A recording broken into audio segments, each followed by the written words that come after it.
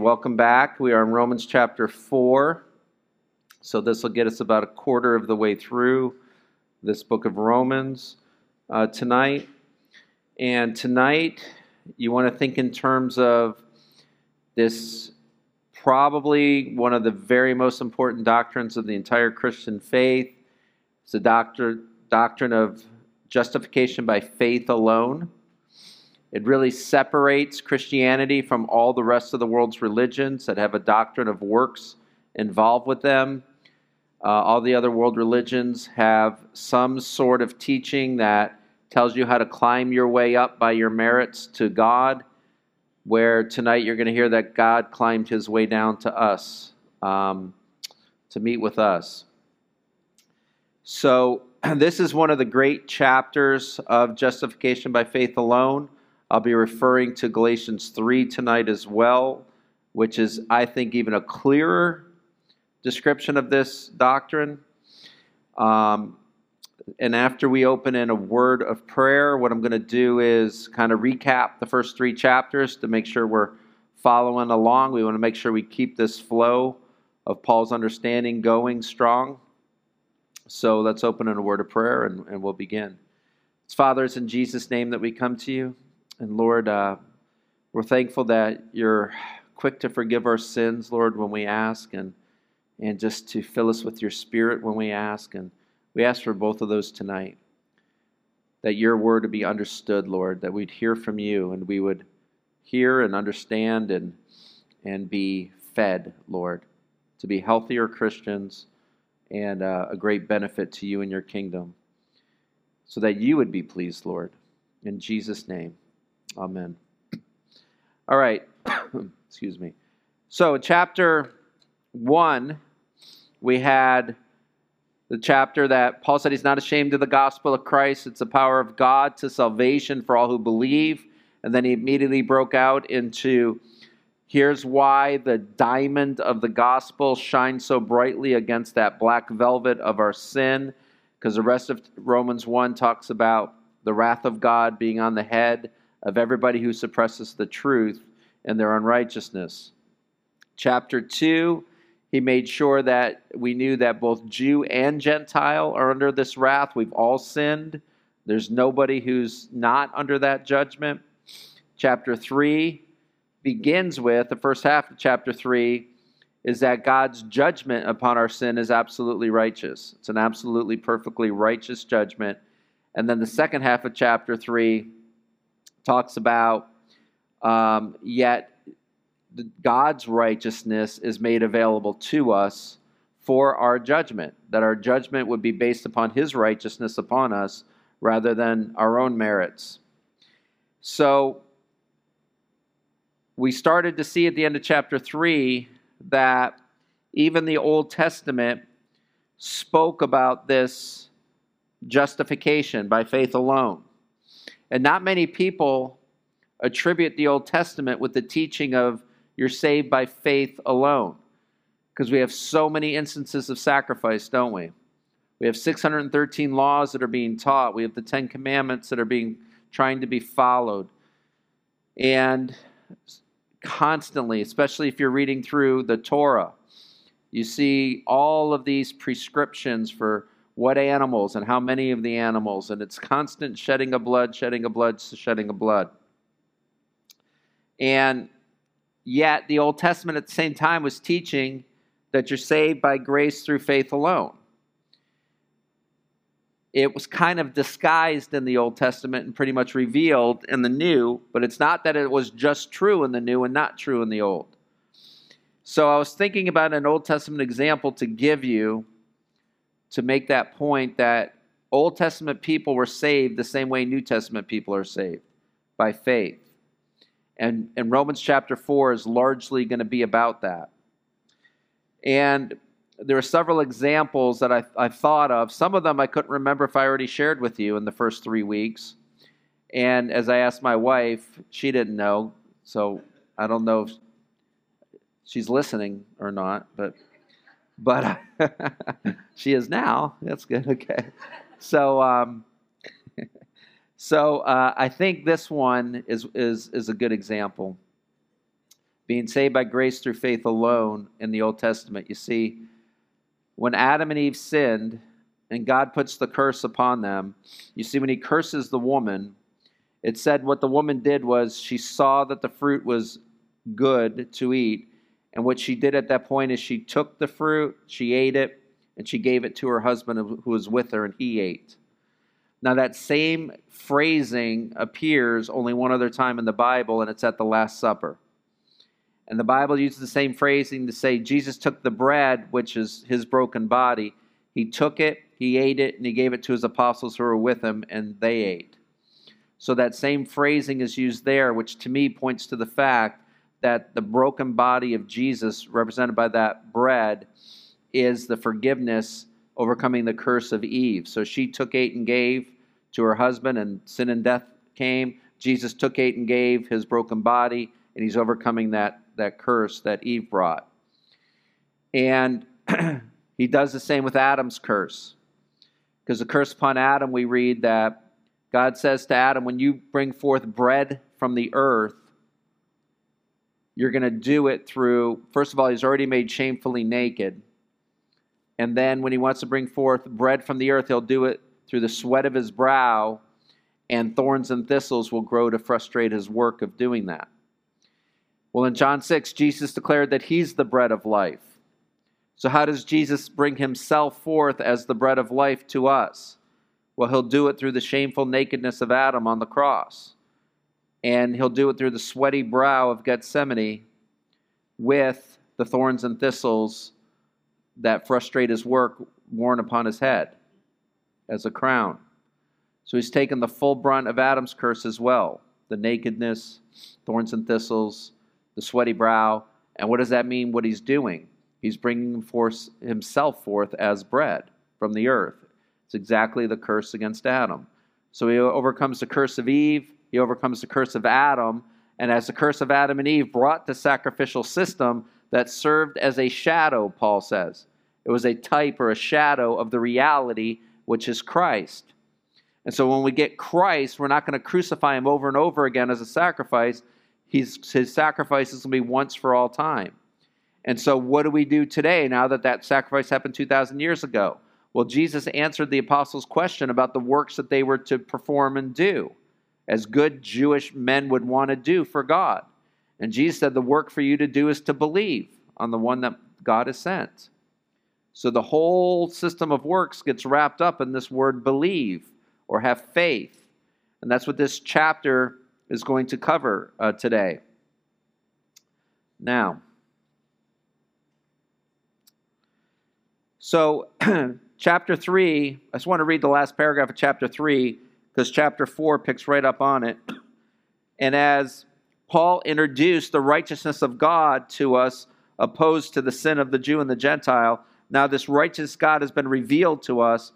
He says in verse 27 of chapter 3, where is boasting then? It's excluded. We have nothing to boast about. It's God did all the work. By what law? Of works? No, but by the law of faith. Therefore we conclude that a man is justified by faith apart from the deeds of the law.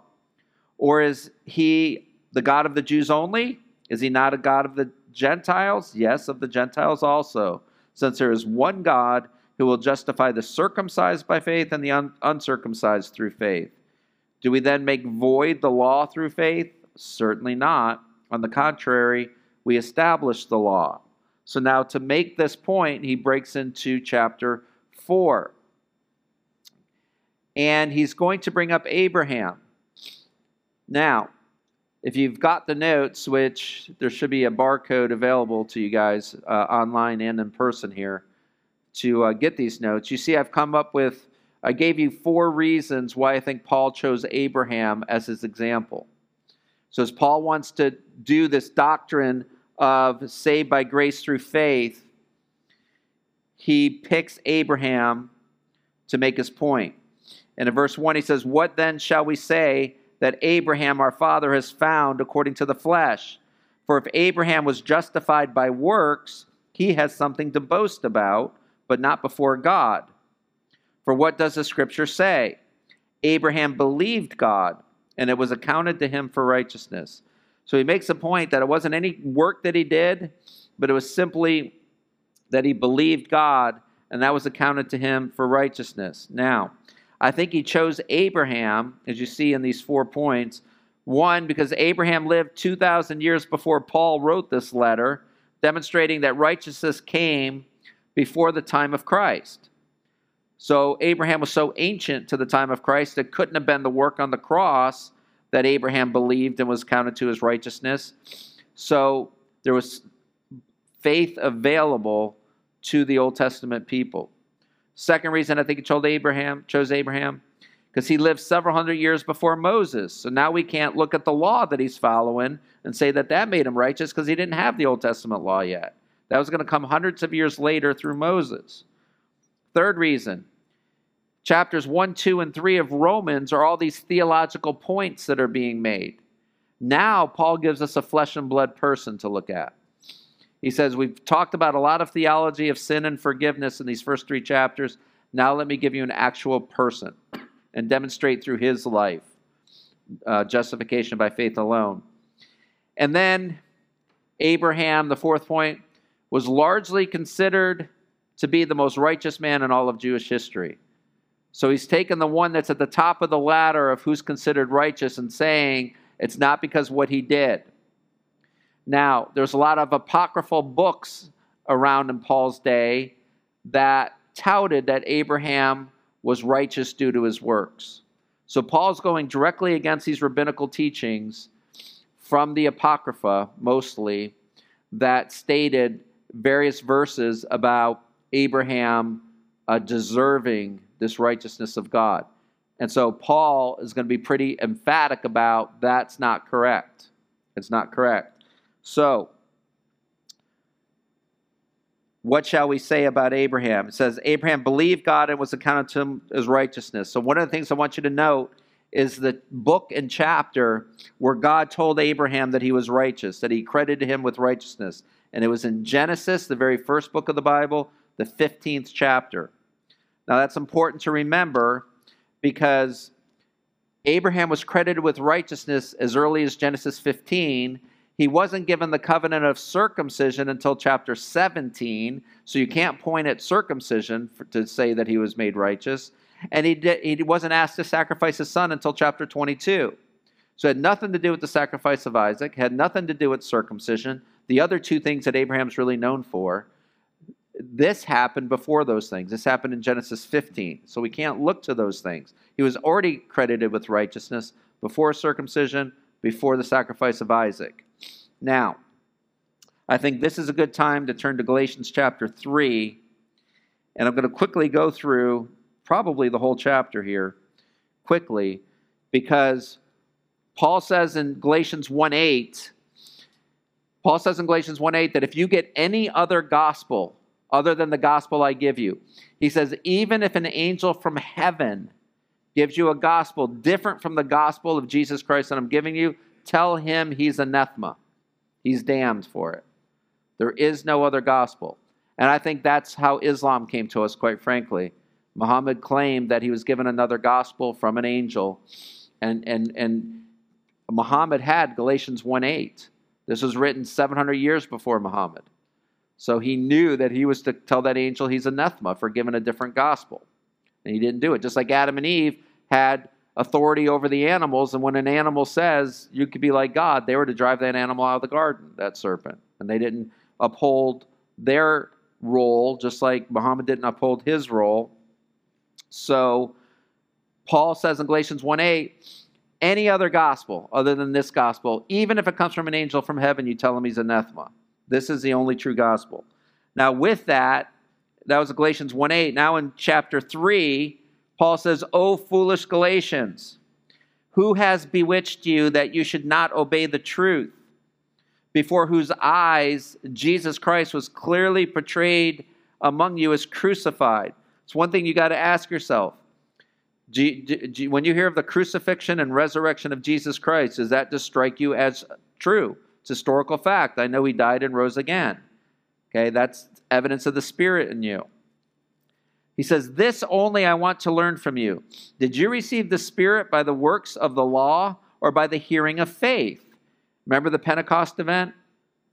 Were they performing works of righteousness that the Holy Spirit came upon them? They were just hanging out, talking, and it came upon them. They're like, my goodness, what just happened, right? Okay. Are you so foolish, having begun in the Spirit, are you now being made perfect by the flesh? Have you suffered so many things in vain, if indeed it was in vain? Therefore, he who supplies the Spirit to you and works miracles among you, does he do it by the works of the law or by the hearing of faith? Just as Abraham, Paul loves to go to Abraham, doesn't he? Just as Abraham believed God and it was accounted to him for righteousness. Therefore, know that only those who are of faith are the sons of Abraham. Now, how radical was that to say in the first century? He's saying to first century people, it is not the descendants, the family tree of Abraham that are Abraham's children. And it's all who believe God the way Abraham believed God are now Abraham's children. So this room is filled with Abraham's children, correct? This room is filled with Abraham's children. Therefore, know that only those who are of faith are sons of Abraham. And the scripture, foreseeing that God would justify the Gentiles by faith, preached the gospel to Abraham beforehand, saying, in you all the nations of the earth will be blessed. That's Genesis 12. See how early this stuff is? Gentile faith was mentioned by God in Genesis 12. Unbelievable. In you all the nations of the earth will be blessed. So then those who are of the faith are blessed with believing Abraham. Not with believing Abraham, what Abraham says. He's being called believing Abraham here. That's the nickname Paul gives him. He's believing Abraham. Okay? For as many as are of the works of the law are under the curse. For it is written, curses everyone who does not continue in all the things which are written in the book of the law to do them. So if you want to do the law, it says you got to do all the law all the time. No mistakes. Any of you still in the game? Okay? Can't do it. But that no one is justified by the law in the sight of God is evident, for the just shall live by faith. There's the Habakkuk verse. Okay? The just shall live by faith. Yet the law is not of faith, but the man who does them shall live by them. So in other words, you have to act out the law all the time. It's not a faith journey. If you're trying to say you're good because you're a law follower, you have to be perfect, and there's no faith involved with that. It's just your performance, correct? Christ has redeemed us from the curse of the law, having become a curse for us. For it is written, curses everyone who hangs on a tree. And that, of course, would be the tree of the cross, correct? Paul likes to call the cross a tree, and I think he's always thinking of the tree of the knowledge of good and evil and the tree of life from the garden. Because Paul will paint the picture, the scriptures paint the picture, that the cross is both of those trees. For you and I, it's the tree of life. We eat of it and live forever. For Jesus, it was a tree of the knowledge of good and evil. He knew evil very well on that cross, didn't he? He knew my evil. He knew your evil. Okay, he became that curse for us. That the blessings of Abraham might come upon the Gentiles in Christ Jesus, that we might receive the promise of the Spirit through faith. Brethren, I speak in the manner of men. Though it is only a man's covenant, yet if it's confirmed, nobody annuls or adds to it. Now to Abraham and his seed were the promises made. Now this is a fascinating point Paul makes, and very important for understanding the scriptures. He says, to Abraham and his seed were the promises made. He does not say, and to seeds, plural, as of many, but as of one, and to your seed, who is Christ. So he said the promises to Abraham went to Abraham and Jesus. So how do we say we're recipients of the promise if Paul says it's only one seed that gets the promise, it's Jesus? You become in Christ, right? Christ in you, you in Christ. He's your bridegroom, you're his bride. Isn't it true that brides and bridegrooms are supposed to share in everything, correct? So you married into this inheritance when you got saved. You married into the inheritance of Christ. And this I say, that the law, which was 430 years later, cannot annul the covenant that was confirmed before by God in Christ, that it should make the promise of no effect. For if the inheritance is of the law, it's no longer of promise, but God gave it to Abraham by promise. Okay, so he didn't say, here's a law. If you fulfill the law, then you get the blessings. He says, no, I promise you. And the only way you'll blow it is say, I don't believe you. Okay, so what's the purpose of the law then? Well, I'm going to save us a little bit of time and tell you what Martin Luther said, which is, it's to point you to Christ. How? Well, look at the very end of verse 25. Look at verse 25 of Galatians 3. But after faith has come, we are no longer under a tutor. So what does Paul say the law is there? A tutor, right? It's a schoolmaster, I think some of your versions say. Okay, it teaches you. And what is the law teaching you? It teaches you the heart of God. He doesn't want you killing or committing adultery or lying and things like that. He doesn't want you doing that. It shows you the heart of God. But even more than that, it shows you that you cannot be a law follower. You will be a lawbreaker. When we look at the law, we go, I can't do it.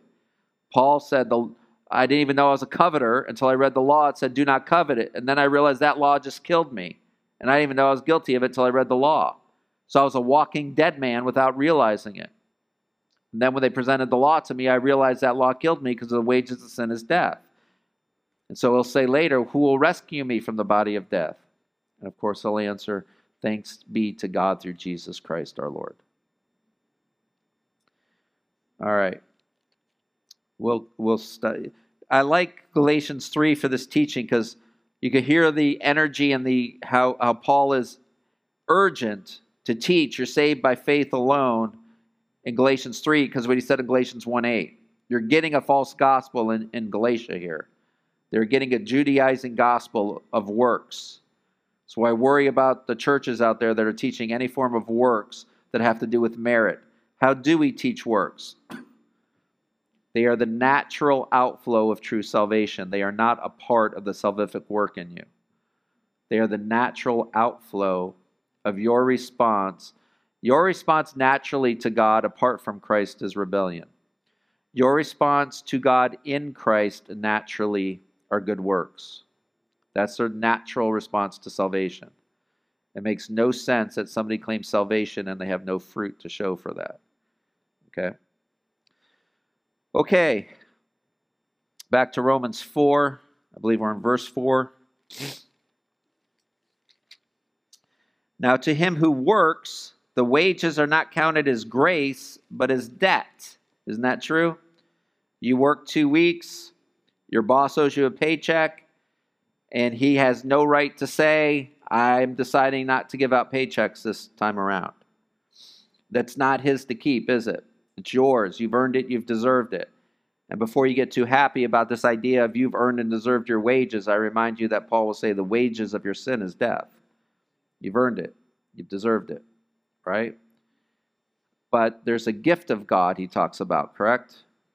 And the gift of God is not a wage, not something you earned or deserve. You just sit there right where you're sitting now and you just receive, right? And if you say, why are you giving me this gift? He'll have nothing to say as far as what you've done. He'll simply say, it's because I love you, right? I give you a gift because I love you. All right. We are on verse 5. But to him who does not work, but believes on him who justifies the ungodly, his faith is accounted for righteousness. Now, this is why Paul's a master writer. He says, God who justifies who? The ungodly. Okay, do you want to be justified? You got to recognize yourself as being who? The ungodly. That's who he justifies, right? Jesus said, I didn't come to call the righteous to repentance. I came to call sinners to repentance. He says the clean don't need a bath, right? Those who are dirty need a bath, right? Okay. So, and then in that same sentence where he says he justifies the ungodly, it says his faith is accounted for righteousness. So how do you jump from ungodly to righteous? Believe in Jesus Christ. How do you jump from ungodly to righteous in God's eyes? Believe in Jesus Christ. Okay? Just as David, so here comes the double whammy of chapter 4. He's nailing us with Abraham, the supreme righteous man of the Old Testament. And now he's saying, some of you, though, might prefer your greatest king, as an example, right? So let's talk about your great king for a second. Just as David also describes the blessedness of the man to whom God imputes righteousness apart from works. How does he impute righteousness apart from works? David says this, Psalm 32, blessed are those whose lawless deeds are forgiven and whose sins are covered. Blessed is the man to whom the Lord shall not impute sin. So what is this idea of impute or imputation? It simply means to credit the possession of something to someone just by declaring it to them. So Jesus is declared a sinner because our sins were imputed to him. So God declared Jesus to be sin and declared us to be righteous through that. We're actually the sinner and he's actually the pure one, but God's declaring him to be sin and declaring us to be clean. That's imputation. Okay? Now, how many of you watch The Office? All right, so for those of you, here's some helpful understanding. If you remember when Michael Scott, I can't believe I'm doing this, but if you remember when Michael Scott was encouraged to declare bankruptcy, okay? He actually walked in and thought you had to declare it, so he shouts in front of the office, I declare bankruptcy. And he had to be told by his accountant later, hey, when you declare it like that, nothing happens. Okay, that's not how you do it. Nothing happens just by declaring bankruptcy like that. Well, listen, when God declares you righteous, something does happen. Okay, something does happen when he declares you righteous. Okay, so even though you're a sinner and you'll continue to fall into sin, there's a declaration upon you that you're righteous. That's justification. That's justification. He declares it upon you. Just like he declared his son to be sin and punishes him for it. You can only imagine that. And then he declares us righteous even though we're not. Okay? That should lead to the change of heart that produces the good works that are not a part of your salvation as far as saving you, but they are a part of your salvation as far as the outward proof of the inward reality of your salvation. I hope that made sense because it's a crucial, crucial point. Please ask about that if I didn't make it perfectly clear after we're done. All right. So David goes to Psalm 32. With that, I would like to bring you to Psalm 51. Psalm 51 is David's great psalm of penitence that he wrote after his sin with Bathsheba. And I would like for you to hear when David says, blessed is a man whose lawless deeds are forgiven. You can feel the weight of his adultery and his stringing Uriah up to be murdered. And that murder was carried out. And it's on David's head. He did it. In fact, when he wants to build God a temple, God says you can't because you're a man of bloodshed. Now, he's a man of bloodshed because he's a king, a warrior king. But that type of killing, God doesn't forbid. He actually will call them to war. The kind of bloodshed that he forbids is the kind he did with Uriah the Hittite. Right? So as David writes Psalm 51, he says this, have mercy upon me, O God. Now we're talking about being saved. You're justified by grace through faith alone, correct? Now David says, I'm not in a position for grace right now. I'm asking you to have mercy. Because mercy is the avoidance of something bad that you deserve. So David deserves wrath. And he's asking for mercy to avoid that wrath. Grace that we're talking about in chapter 4 is getting good stuff that you haven't merited, you haven't earned or deserved. Okay? So the fact that you're not going to hell one day is God's mercy upon you. The fact that not only you're not going to hell, but you're actually getting heaven is God's grace upon you. Okay? So David's plea here is for mercy. Have mercy upon me, O God, according to your loving kindness. Notice he doesn't say according to your righteous judgment, right? His righteous judgment would not fare well for David at all, would it? So he says, I need your mercy according to your loving kindness, according to the multitude of your tender mercies. Do you know God offers that to all who call upon him? Every single person who calls upon him for this loving kindness and these tender mercies receive it without exception. All who call upon him. It says, the Lord will not despise a broken and contrite heart. Correct? And that's what we're seeing in David here, with this brokenness and contriteness. Now, Judas threw the silver on the floor and said it's blood money, right? But he wasn't forgiven, right? So the brokenness and contriteness of heart was not there. It was more the regret of realizing, hey, I did something really wrong here, yet you still kind of justify it. You still kind of like, I did right, but my goodness, this thing is bigger than I thought, right? Okay? That's not brokenness and contriteness. That's Esau had real problems with true repentance. Judas had real problems with true repentance. Okay? He says, according to the multitude of your tender mercies, blot out my transgressions. Wash me thoroughly from my iniquity. Cleanse me from my sin. You see this cleansing theme constantly with forgiveness, right? It's sin makes you dirty. Forgiveness makes you clean again. I like to use the example because we've all bought brand new white sneakers before, right? You buy these brand new white sneakers. The first time you wear them, everywhere you step's a really big deal because you don't want to mess up these perfectly white sneakers. Any speck on them ruins the whole entire look. And you're tiptoeing through the tulips, right? You're kind of walking so carefully and nothing happens to them. A year later, you're running through mud puddles. You don't even think twice, right? Because when you're clean, even a little speck makes a huge difference, right? But when you're not clean, then little specks don't bother you anymore. That's why the first time you sinned was the hardest time in that category of sin that you sinned in. After that, you can sin in that category easier and easier and easier because you're already dirty, right? Now imagine what the cross felt like to Jesus, who was perfectly clean. How excruciating in his purity was him taking on the sin of the world. He didn't do it as an already dirty person, like the thieves on the cross were already dirty. But he was pure, spotless, holy, and being treated as the Hitlers of the world and the Stalins of the world, treated as if he were that. All right. Psalm 51. I wanted to go through the whole thing, but it's taking longer than I thought. Let's go back to Romans 4. All right. So we have this idea of imputation. David says, blessed are those whose lawless deeds are forgiven, whose sins are covered. I did want to bring that up. I want you to know the Old Testament idea of sacrifice is that it covered your sins. It didn't completely forgive you. It just covered them because you'd have to come back in a year and do it again. Come back in a year and do it again.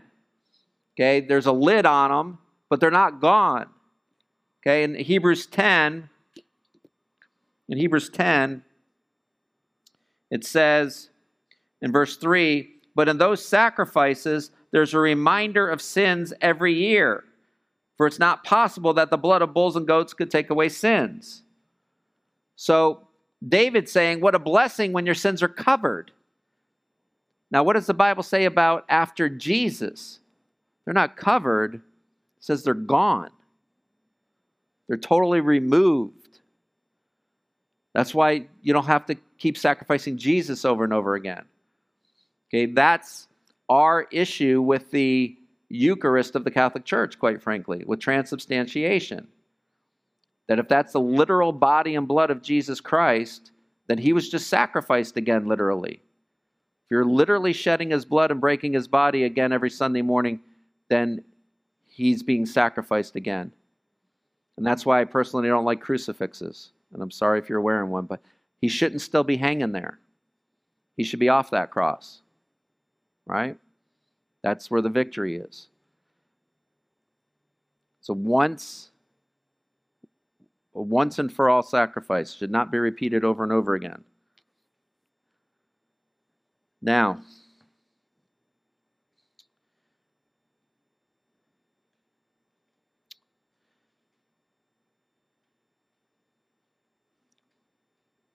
does this, verse 9, does this blessedness that David was talking about Does this blessedness then come upon the circumcised only or upon the uncircumcised also? Now, he pretty much means Jew and Gentile. Circumcised is the Jew, uncircumcised is the Gentile. So is it just for the Jew or is it for Jew and Gentile? For we say that faith was accounted to Abraham for righteousness. How then was it accounted? While he was circumcised? So he's going to say, hey, if Abraham got circumcised and then he was accounted with righteousness, then maybe it's just for the circumcision group. But he's going to make the point that I opened with, that he was accounted to righteousness in Genesis 15, and circumcision didn't come about until Genesis 17. So that's the point Paul's making now. He says, how then was it accounted? While he was circumcised or uncircumcised? Not while circumcised, but while uncircumcised. So Abraham was an uncircumcised man when he was credited with righteousness. And Paul's saying that's a sign to you that it's for the Gentiles as well, who are now the uncircumcision group. Okay? Isn't it amazing how when you're inspired by the Holy Spirit, you can pick up on these details like this? It's amazing. That's why you want to pray for the Spirit to be upon you when you read your Bible. Okay? Paul picks up on all these details. Okay? And he received the sign of circumcision, a seal of the righteousness of the faith which he had while still uncircumcised, that he might be the father of all those who believe, though they are uncircumcised. That righteousness might be imputed to them also, and the father of circumcision to those who are not only of the circumcision, but who also walk in the steps of the faith which our father Abraham had while still uncircumcised. So however many years it was between Genesis 15 and 17, Abraham walked uncircumcised, yet declared righteous by God. So it's saying if he could walk uncircumcised and be declared righteous, so can the Gentiles. Okay. No idea where I'm at in my notes. Not any idea at all. All right, verse. So two things were covered in 9 through 12 in that paragraph. Thing one is that it's not for Jews only, it's also for Gentiles. But also, my question then is this. If it was only the boys that got circumcised, how did the girls participate in the covenant? The covenant was, the sign of the covenant was on the boys. So what's the deal with the girls?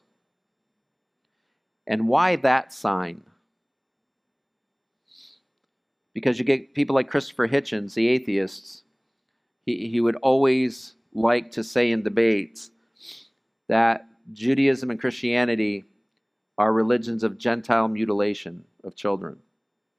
That sounds pretty awful, doesn't it? Okay?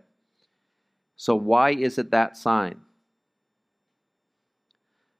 Well, the promise, as we just read in Galatians 3, was to Abraham and his seed, correct?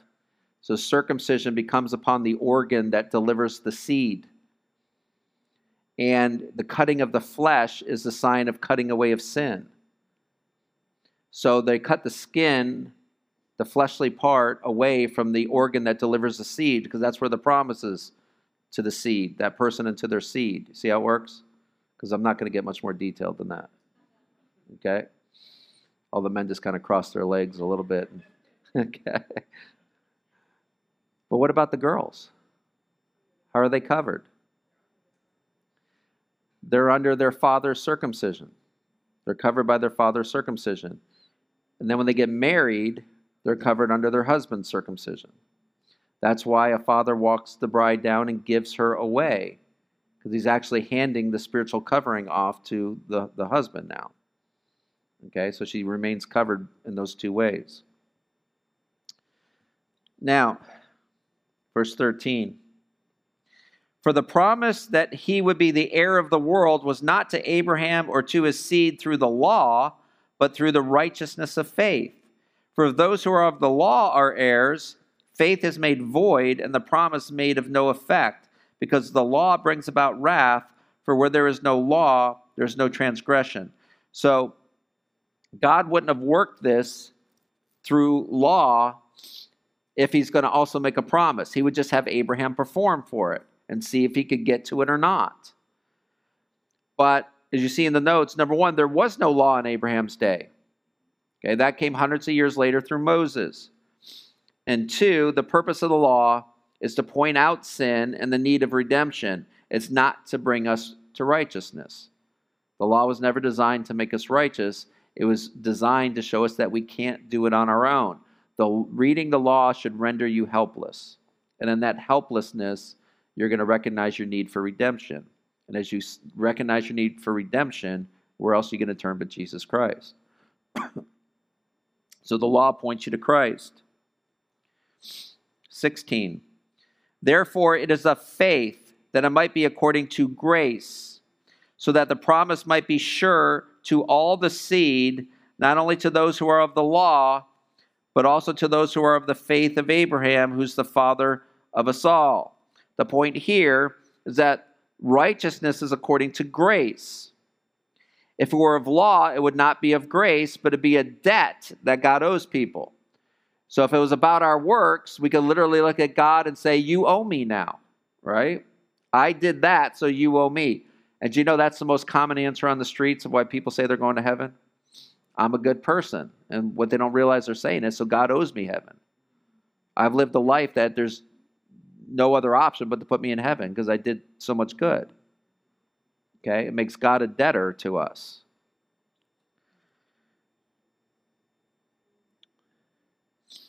Verse 17. As it is written, I have made you a father of many nations.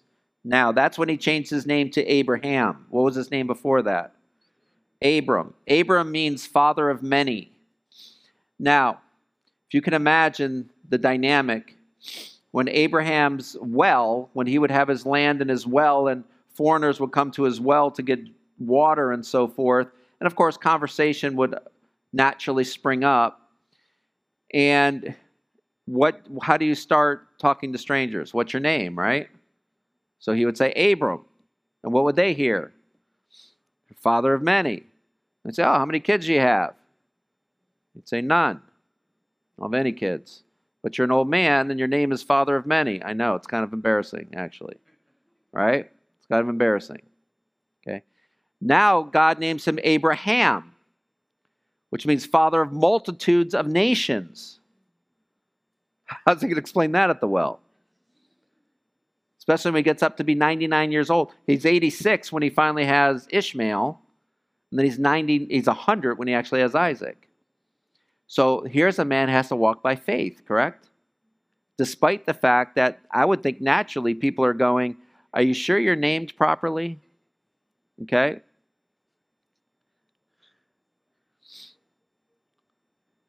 As it is written, I have made you a father of many nations in the presence of him whom he believed, God, who gives life to the dead and calls those things which do not exist as if they did exist. Who, contrary to hope, in hope believed, so that he became the father of many nations, according to what was spoken, so shall your descendants be.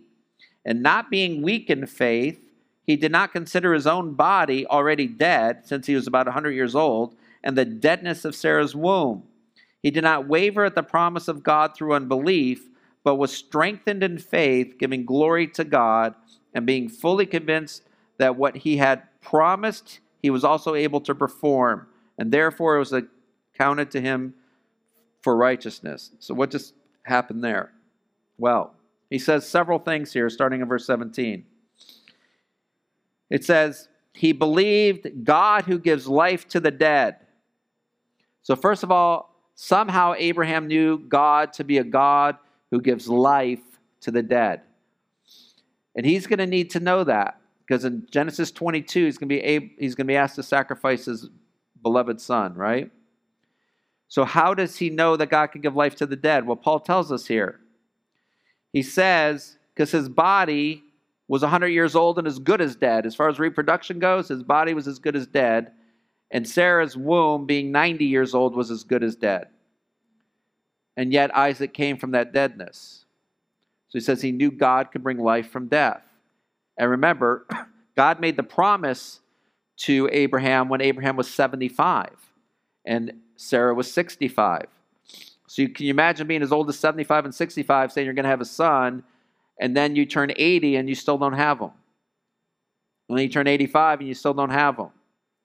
You turn 95, you still don't have him. And then you turn 99. And what? You still don't have him. It's not till he's 100, right? He's 100 years old when he has them. So what are those 25 years like for Abraham? Verse 19 says this, not being weak in faith. It did not weaken that man's faith. In those 25 years of getting older and older and older, he's saying, but God said so. Yes, Ishmael was a slip up in that. But God said so. He did not consider his own body and the deadness of Sarah's womb. He didn't look at his circumstances. He didn't say, look how old I am, look how old Sarah is. He's not basing his faith upon his circumstances. Do you know how many times I feel like I need to say that over and over again? For my sake and for all of your sakes. We do that all the time. We look at our circumstances and judge God and his abilities based on our circumstances. We decide what he can do and he cannot do based on what we're experiencing that day. Abraham's the hero of the faith because he did not do that, and he had 25 years opportunity to do it. He knew God. Listen, he knew God. And circumstances don't change somebody when you know them. Isn't it true that those that you know the best, you could hear something about them and immediately go, that's not true. Or you go, that is true. But because you know them, you know if you can say if they did something like that or not. Abraham knew God so well that this says he did not waver in his faith, though his body became as good as dead reproductively. For Abraham to be the Abraham that gets mentioned all these thousands of years later on the other side of the world in this sanctuary tonight, to be that man, he had to go 25 years and be a man who would not waver in his faith, though he had every reason in the world given to him to waver. That's how he knew God. That's how he knew God. We got to ask ourselves, how do we know God tonight? It's the same God. It's the same exact God. The same God who will not despise a broken and contrite spirit. The same God who answers everybody who cries out to him. The same God who gives salvation to all who call upon his name. It's the same God who's the same yesterday, today, and forever. We have to go by what we know. We cannot go by how we feel. Okay? I think I told you last week about the worship leader that started the church service by saying, how does everybody feel today? And the guy that was telling the story was saying, do you have any idea how many people don't feel good at all out there that you just asked that to? What if they answered him honestly in that moment? We feel like garbage. That's a good way to start the worship, right? He says, don't go by how you feel. Go by what you know. You know God. You know his redemption. You know his love. Base your emotions on what you know. Don't base what you know on your emotions. I don't think we would ever be talking about Abraham right now if he went by his emotions.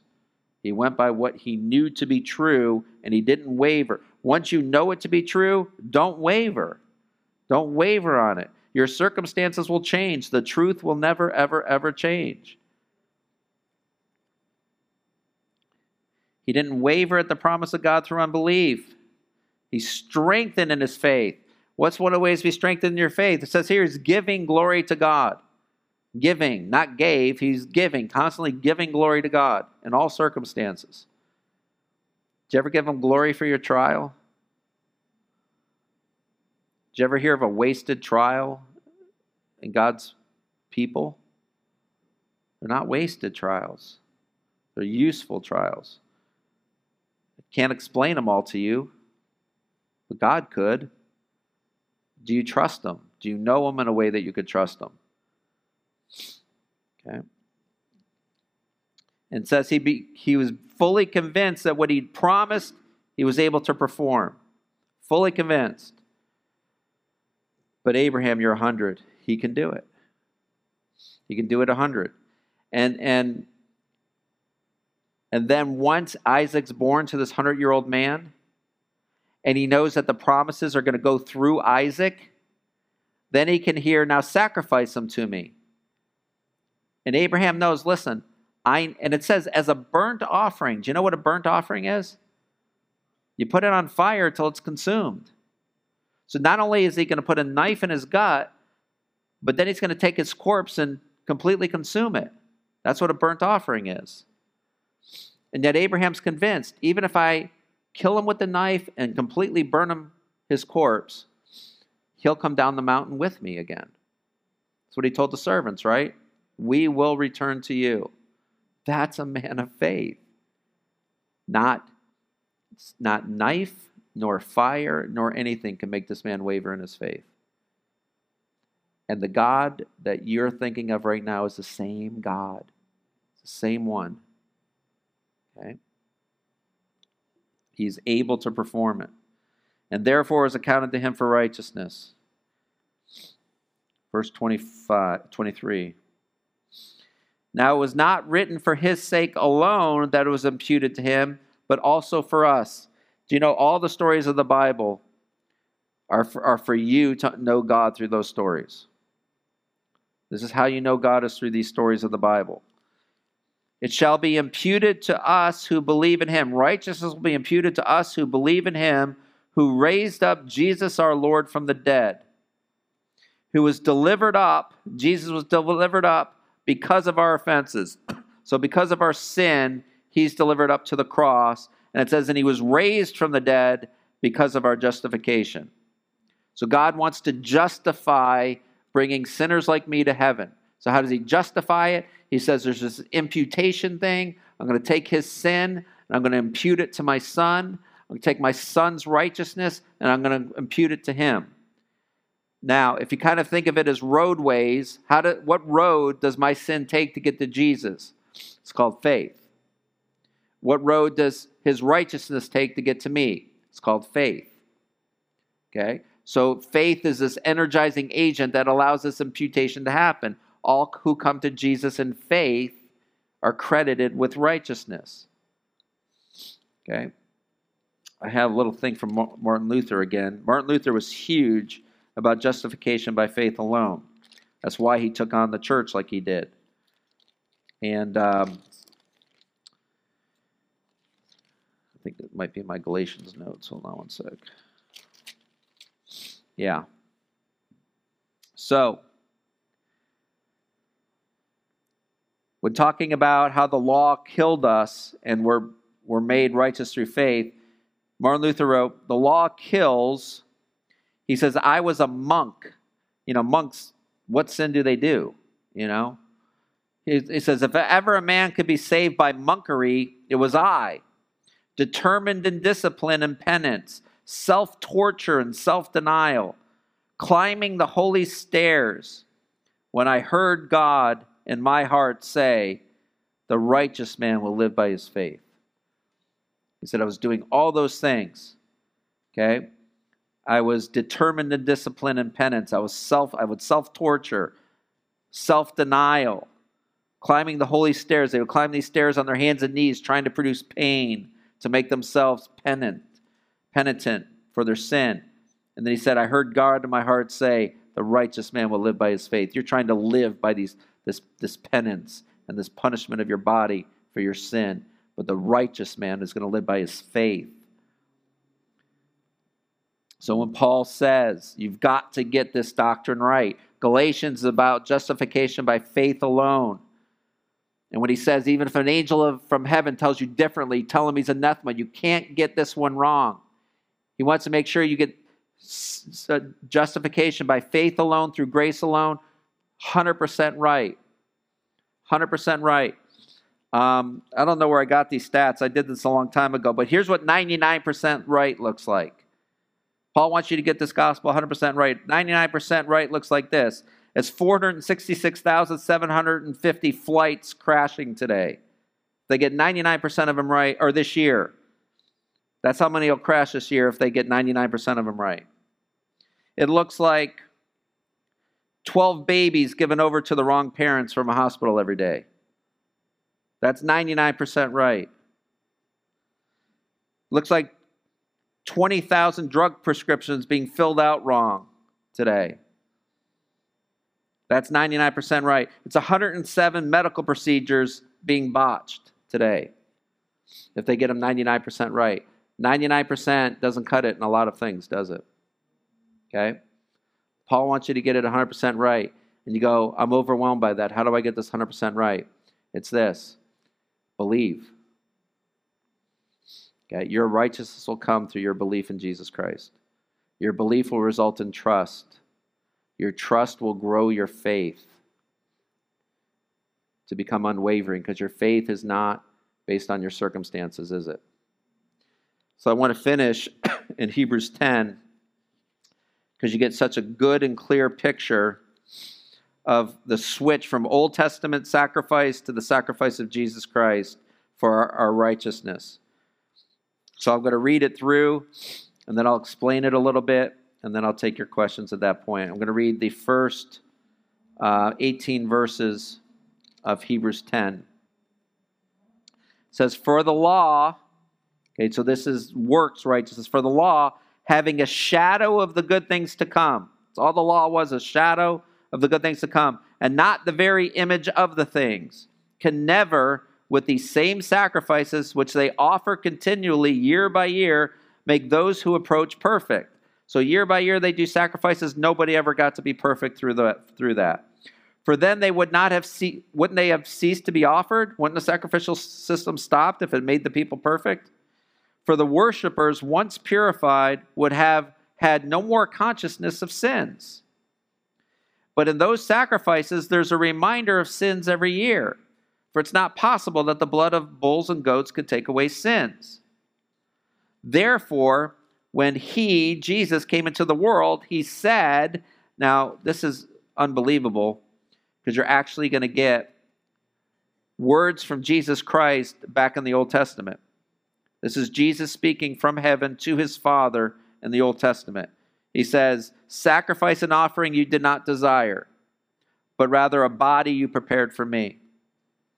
He says, sacrificial system's not cutting for you, Father, but you desire to give me a body to be sacrificed. In burnt offerings and sacrifices for sin you had no pleasure. Then I said, behold, I have come. In the volume of the book it is written of me to do your will, O God. There's the consent of Christ to be the ultimate sacrifice. I don't know if this is before time began. Probably not. It must have been when the sacrificial system was going south. And he's saying, these sacrifices you don't desire, but rather a body that you prepare for me. And then it says, it is written of me in the book, I have come to do your will, O God. There's the willing sacrifice of Jesus Christ. Previously saying, sacrifice and offerings, burnt offerings and offerings for sin you did not desire, nor had pleasure in them, which are offered according to the law. Then God said, behold, I have come to do your will, O God. Jesus said. He takes away the first, that he might establish the second. By that will we have been sanctified through the offering of the body of Jesus Christ once for all.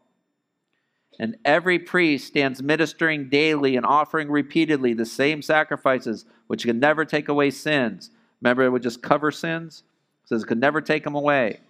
But this man, of course, Jesus Christ, after he had offered one sacrifice for sins forever, sat down. That's the position of completed work, right? Sat down at the right hand of God. From that time, waiting till his enemies are made his footstool.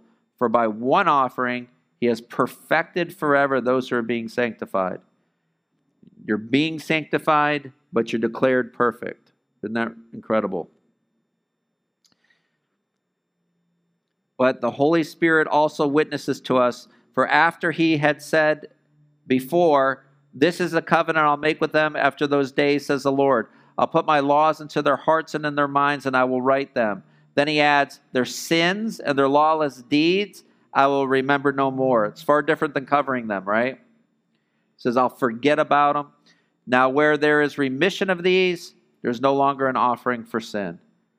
Where there's remission of these, there's no longer an offering. That's why we no longer offer Jesus Christ up for sacrifice, do we? It's done. What are his famous 3 words on the cross, ladies and gentlemen? It's finished. It's finished. On your behalf, on my behalf, Complete work. It's overwhelming if you think about it in the sense of, is there anything that you ever received that you don't want to do something for that person back? There's nothing we can do here. He's done it all. He's done it absolutely everything for us, things we could not possibly do for ourselves. And then he simply says this, please just don't say it's not true. Please don't say it's not for you. Please don't reject it in any way whatsoever. Just accept it. Just believe it. What's the only thing you have to do if somebody drops $1 billion at your doorstep and says it's yours? What's the only thing you have to do? Not push it away. You'd look silly walking around, look what I did, right? All you got to do is receive it. There's nothing to boast about there. You're just not being an idiot, stupid. You receive it. That's salvation. Don't be an idiot. Be saved. Okay? It's probably not going to make the church bulletin. But receive it. It's not. See, this is one of the issues I have with strict Calvinism. As they say, belief, you can't call belief, you can't say that you believed. You were given belief. You can't say you believe because then that's a work. The Bible nowhere says that belief is a work. It's just recognizing the goodness of the gift that's given to you. It's not a work. It's just receiving is all it is. So, hopefully Jesus looked pretty wonderful to you tonight. Okay, let's pray. God, we give you this hour of time. It's yours, but Lord, we ask that you would do more than we could ask or imagine with it. Lord, we ask that we would realize, Lord, I know I need to realize this more and more, that the same power that rose Jesus from the dead abides in us now, Lord. So let us not be handicapped Christians. Let us not be walking around with a power that we never tap into, Lord, but may we manifest the fullness of what you would have us to do. Lord, may we walk in that with full power and authority, that you would be known through all the circles of life that we walk in. Forgive us, Lord, for the times that we don't, for they are many, and help us to be more unashamed of the gospel than ever before. In Jesus' name we pray. Amen.